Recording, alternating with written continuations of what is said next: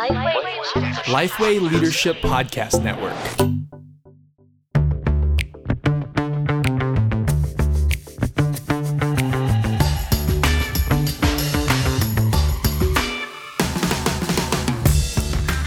G'day, I'm Maddie Galea. And I'm Hanna. Welcome to The One Thing, a podcast designed to give you one solid practical tip for gospel-centered ministry every week.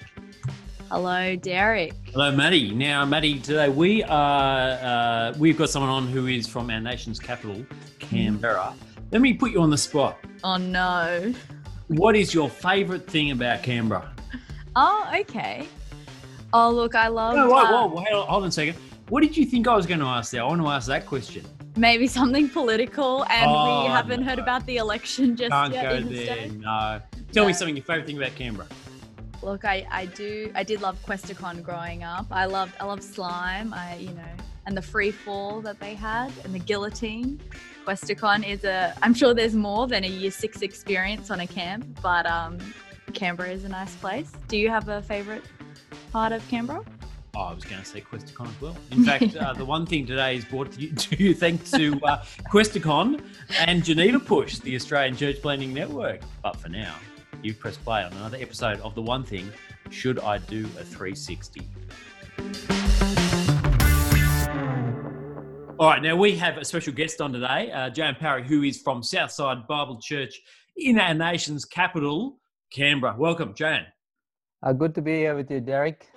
Just wanted to add that there are other things in Canberra. Questacon is not the one thing in Canberra. I can take you plenty of places which are not Questacon.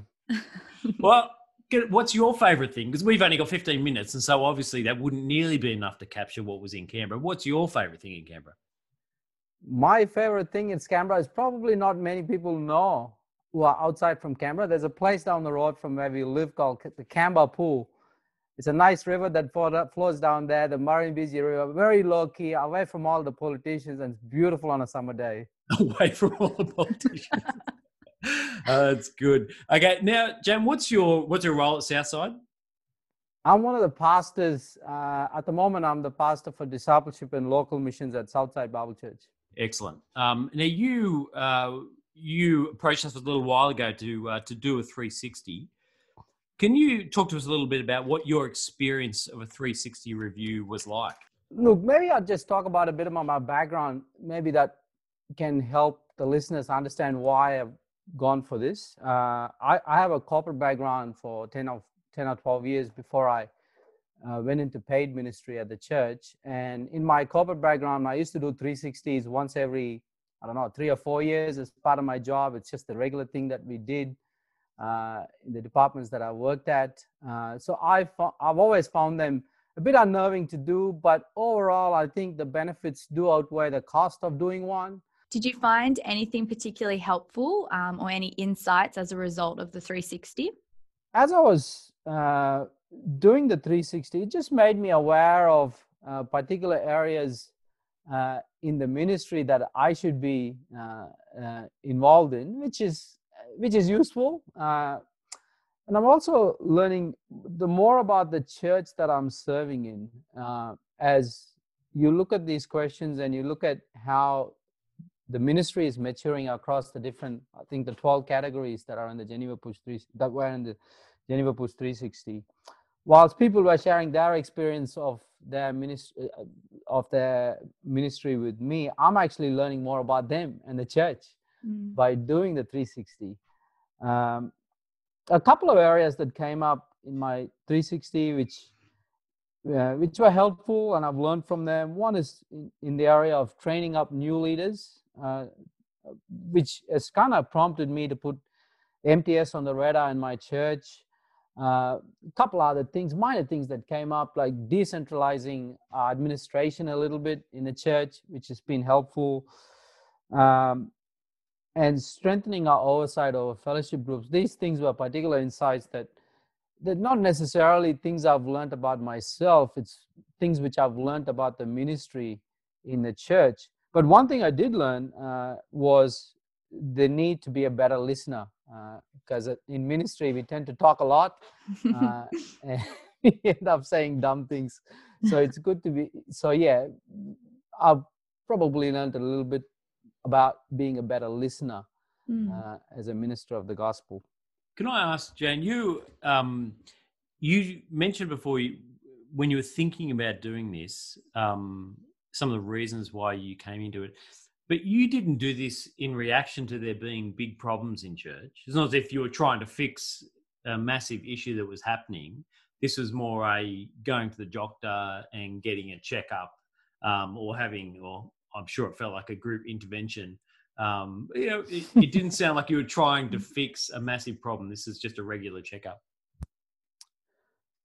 Yeah, I think you want to avoid a massive problem. That's why you do a 360. I didn't have a massive problem or a crisis in ministry that prompted me to do it. But it's more than just an opinion, Paul.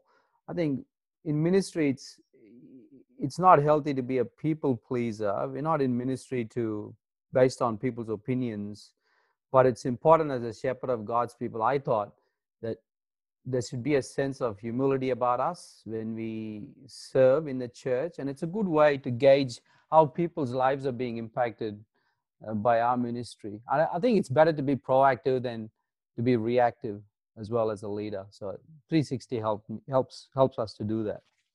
So you've mentioned some of the helpful insights that have come through the 360. What are some of the tangible changes that have happened as a result? We've tried to decentralize our administration a little bit more and to be intentional about training up leaders. So that's prompted us to reinvigorate our involvement in MTS and having a little bit more pastoral oversight over the training up of small group leaders in our church. So that's been helpful for us. We have we have a fellowship, small group leaders meetings, which were kind of on and off, but they happen more once a term, which came about because one of the feedbacks that we identified, not just for me as a ministry as a whole, is the equipping of small group leaders. That's an area that we're trying to focus on in our church. There's a couple of things. And you didn't do this by yourself, did you? Like, you did it. Obviously, the 360 was about you. Like, your name was on the report. But when you sat down and unpacked it, it was with the leaders of your church as well. So how did they engage with your 360? Yeah, that's a good question, Derek. So the 360 was done across, I think, about 35 people across the church were invited. I think about 20 responded. That's across our eldership team or our leadership team, the staff on who are working with me on the staff team, and direct reports and key ministry leaders and church members. So there's a wide cross section of people involved in doing the surveys. So when I got my 360 back, one of the most useful things I found was there was a facilitated session with you, Derek, with the elders on my leadership team, which was very insightful to have a third party moderate the outcomes and communicating them in a way that makes sense rather than just giving us a report. I thought the facilitated session was helpful in getting a holistic understanding of not just what Jan is like, which is useful, that's what the 360 is for, but also how the ministry is like, how the church is functioning. And that gives us a lot of ideas as elders to see, okay, actually, this is not just a Jan issue, this is a church issue. So let's put some thought into that. So that was helpful for us as a collective leadership team to identify these areas, which we wouldn't have done. I mean, we would have done, but the 360 was helpful for us to identify those areas.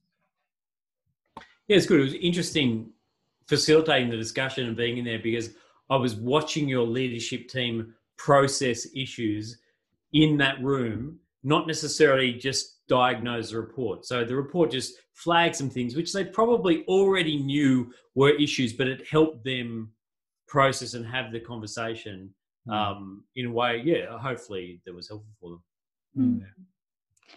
What do you wish you knew before you did the 360? I wish I knew that people don't often respond to surveys. Quite a few people are asked, but about, I think, 17 to 20, can't remember the exact numbers who responded. One of the things that I learned is that Christians are generally positive when they come to talking about ministers and their leaders. I was just going to say that's interesting because there is quite a difference in giving feedback in the written form as opposed to verbal, which is, and this is always going to be in written form. So it's just something, I guess, to keep in mind. The other thing I was just going to say is, Derek, if you ever sent me a 360, I'm happy to fill it in for you. I won't leave it. I'll fill in that form just to put that on the record. Very generous, Maddie. I will leave you off my list. It's interesting though on that, Jane, isn't it? That we have, when you're in ministry, you often hear the squeaky wheel quite often. That's the one that you amplify in your head that people in general are thinking. But the thing that 360 nearly always shows when we do it is people are more positive about what's happening often than we feel like they are. And so our answers are lower than the congregation's answers. Not to say there's not problems, but we often hear the squeaky wheels in day-to-day ministry and amplify that out much further than in reality it might be. So yeah, it's an interesting. What your experience of a 360 in that essence, in that instance, is very similar to what other people find as well. For those of us who don't know much about the 360 and just the process, can you take us through, walk us through from the beginning of the process to the end? How long did it take? What did that look like? First, you decide to do it. Number two, you identify who in your leadership, in your staff team, you want involved in the 360 process, and tell Geneva Push, hey, these are the people that I want to be involved in my 360. They'll send out an online survey. Once the survey is completed, they let you know that these are the outcomes. And then the most useful part is that there is a facilitated session where Geneva Push will sit down with you and your leadership team or your board of elders to take you through the 360 process. And that's pretty important. It's a fairly straightforward process. And we like to give our listeners one thing for every podcast. So what is the one thing for today? The one thing for today is to go out and do a 360. If you've been in ministry, you might be surprised by what you actually learn. It's not going to be perfect, but it is pretty handy to have if you are in ministry. Great. And Derek, what is in the toolbox? Well, I just want to give a shout out to that one thing. That was succinct. That was clear. Sometimes I host with people and I ask them for the one thing and it's not nearly that clear. I'm not going to name names. He's not here today. Anyway, what's in the toolbox? I get to do the toolbox today. This is exciting. All right, look, if you're in leadership, it is worth doing a 360. You can go to genevapush.com/360 or, build your own tool if you want to do that. We get that. But it is worth, if you're in leadership, doing a 360 on a regular basis, not every month.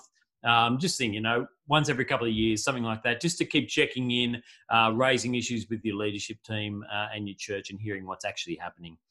Manager Tools, which is a podcast I listen to, has some excellent podcasts on 360. So if you go to manager-tools.com, you can see the link in our show notes. They've got some episodes on that. Worth listening to that podcast. Just some very helpful hints on how to lead and manage people. Self-awareness article on genevapush.com as well, and a self-awareness podcast that we have on the one thing. I think all of us are becoming increasingly aware of how important it is to be able to be self-aware how we're behaving, we're leading, and the impact we're having on other people. And that's one of the things that the 360 does. But that article and that podcast are worth digging into. Great. And if you like what you heard today on The One Thing, we'd appreciate it if you take a moment to rate the show on iTunes and even leave us a comment. It's just as we end, I just want to say a very big thank you to Jane Parry from Southside Bible Church for joining us today. If you're moving to Canberra and you're looking for a great Bible teaching church, or you happen to not be a Christian or don't know Jesus or want to explore more, Southside Bible Church, go and check it out. Jan, thanks for coming, mate. Thanks, mate. I'll have to show you things other than QuestaCon next time you're down here. Thank you. Thanks for joining us for another episode of The One Thing. I'm Derek Hanna. And I'm Maddie Galea. Chat soon.